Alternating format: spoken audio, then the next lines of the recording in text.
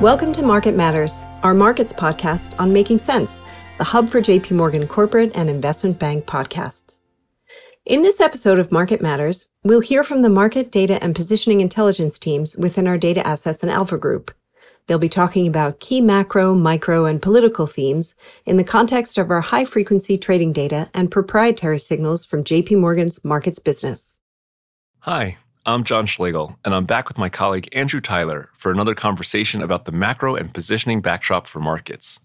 Since we last spoke in early November, we've seen signs of inflation cooling, though central bank rhetoric in the U.S. and Europe remains relatively hawkish, while U.S. equity markets are basically unchanged, but Europe and China continue to rally. We're just kicking off a new year, and the Fed, inflation, and China seem to be very much in focus, so we'll try to cover some of our salient views over the next few minutes. Drew, it's good to see you. Happy New Year. Jumping right in, has anything changed over the last 4 to 6 weeks regarding expectations for the Fed, and how does this tie into your market views on inflation? John, great seeing you too. Thanks for having me. I would say the biggest changes are, number one, in the evolution of how people think about disinflationary trends, number two, how they view labor markets, and number three, the concept of financial conditions. To give more detail, with disinflation, this is now consensus, but there remains uncertainty over the pace. For example, we could see the EU experience a 100 basis point decline in year-over-year headline inflation.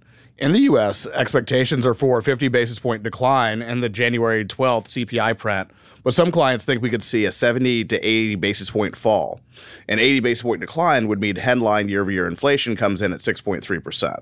In terms of labor markets, while there have been headlines about job losses in the tech sector, recent aggregate jobs data shows a labor market that has resisted Fed rate hikes and remains very tight. Clients have expressed a range of views on how long this labor market tightness remains, with some expecting the unemployment rate to jump 100 basis points or more this year, whereas some are of the view that labor markets are unlikely to materially change. The JP Morgan House view from U.S. Chief Economist Mike Feroli is that we see about 1 million jobs lost this year, taking the unemployment rate from about 3.7% to 4.3% at the end of this year. Lastly, regarding financial conditions, the Fed minutes on January 4th highlighted this as another variable to consider along with inflation and labor markets. Using the Bloomberg Financial Conditions Index, the index has fallen about 25% since the end of the third quarter of last year, meaning conditions have gotten looser. This is not what the Fed wants, and this was addressed in the minutes. The Fed is likely to reinforce their message that a pause is not a pivot and that a pivot is not forthcoming in 2023. Thanks, Drew. That's great color. Given the market's focus on inflation, can you give us any more details on your views there? Certainly. So currently, our JP Morgan economics team sees headline year-over-year inflation declining from 7.1% to 5.5% over the next three prints. That would mean 6.5% this week, followed by 6.1% in February, and finally 5.5% in March. Year-over-year core inflation is expected to decline from 6% to 5.7% this week, and then the next two prints are forecasted to be 5.4% and 5.2%. Longer term, the downside risk comes from two sources. First is China's reopening, which could push commodity prices higher, and two, services inflation given the strength in wage growth. That said, how are you seeing the current positioning landscape across the U.S. investor base?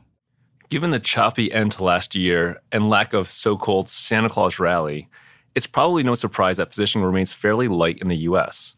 In aggregate, we see positioning tilted fairly low across investors, with the level of positioning tracked by our tactical positioning monitor at a negative 0.8 standard deviation level, or the 11th percentile since 2015.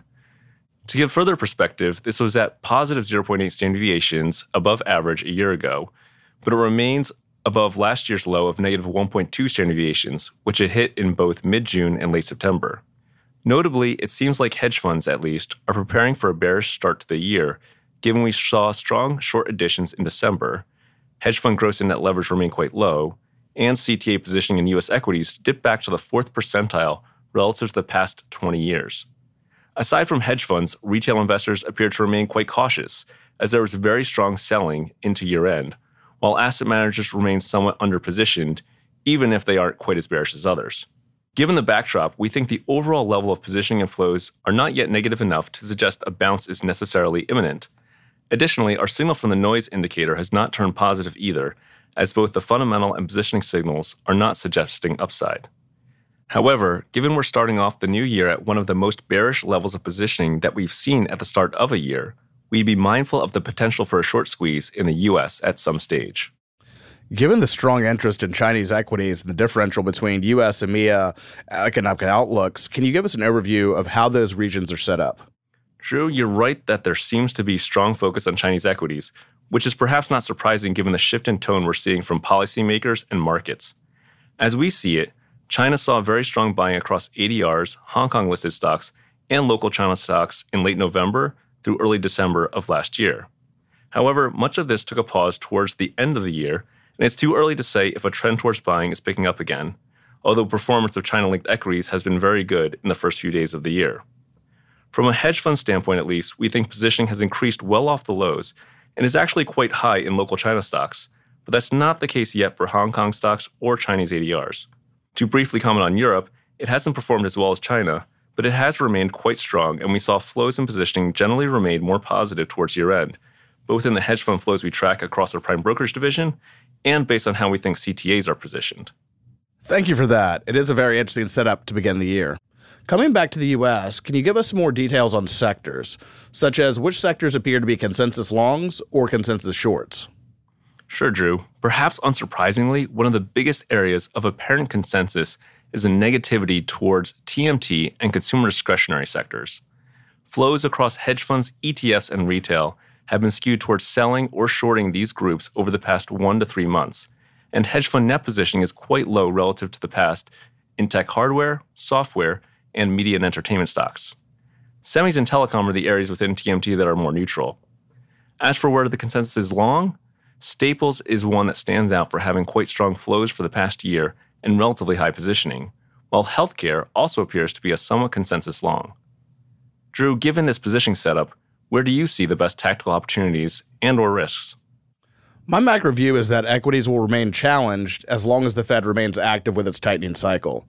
I do think equities will continue to be driven by fixed income markets, specifically the dollar and bond yields. I would advocate a market-neutral approach where applicable and think long should focus on a combination of value, defensive, and quality factors. From a sector perspective, consider longs in energy and healthcare. Regarding energy, with WTI trading near the bottom of its $75 to $90 near-term range, we like owning energy equities. Though the spread between energy ETFs and WTI broadened over the fourth quarter of last year, and we could see some more compression before the group moves higher. For shorts, tech is likely to remain challenged, especially on profitable tech, and semiconductors may continue their weakness as scarcity transforms to surplus. Real estate and REITs are another area where the pathway is lower. Very interesting. Thank you. These trades are defensive in nature.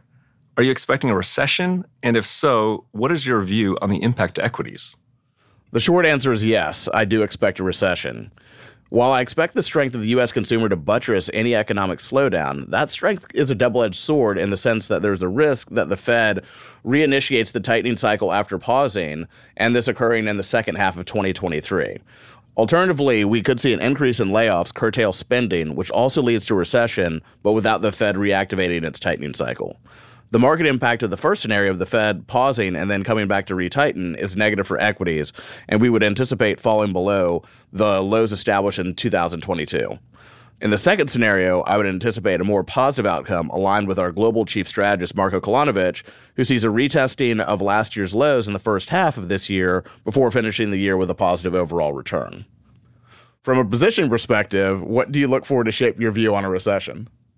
In U.S. equities, given the bearish tilt in positioning, I'd be looking more for times when this gets too negative and triggers a tactical rally, since even in a recessionary scenario, it's unlikely to be a steady path lower.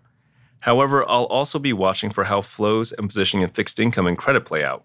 One thing we saw last year around the equity lows was a flight to buying short-term treasury ETFs in the U.S.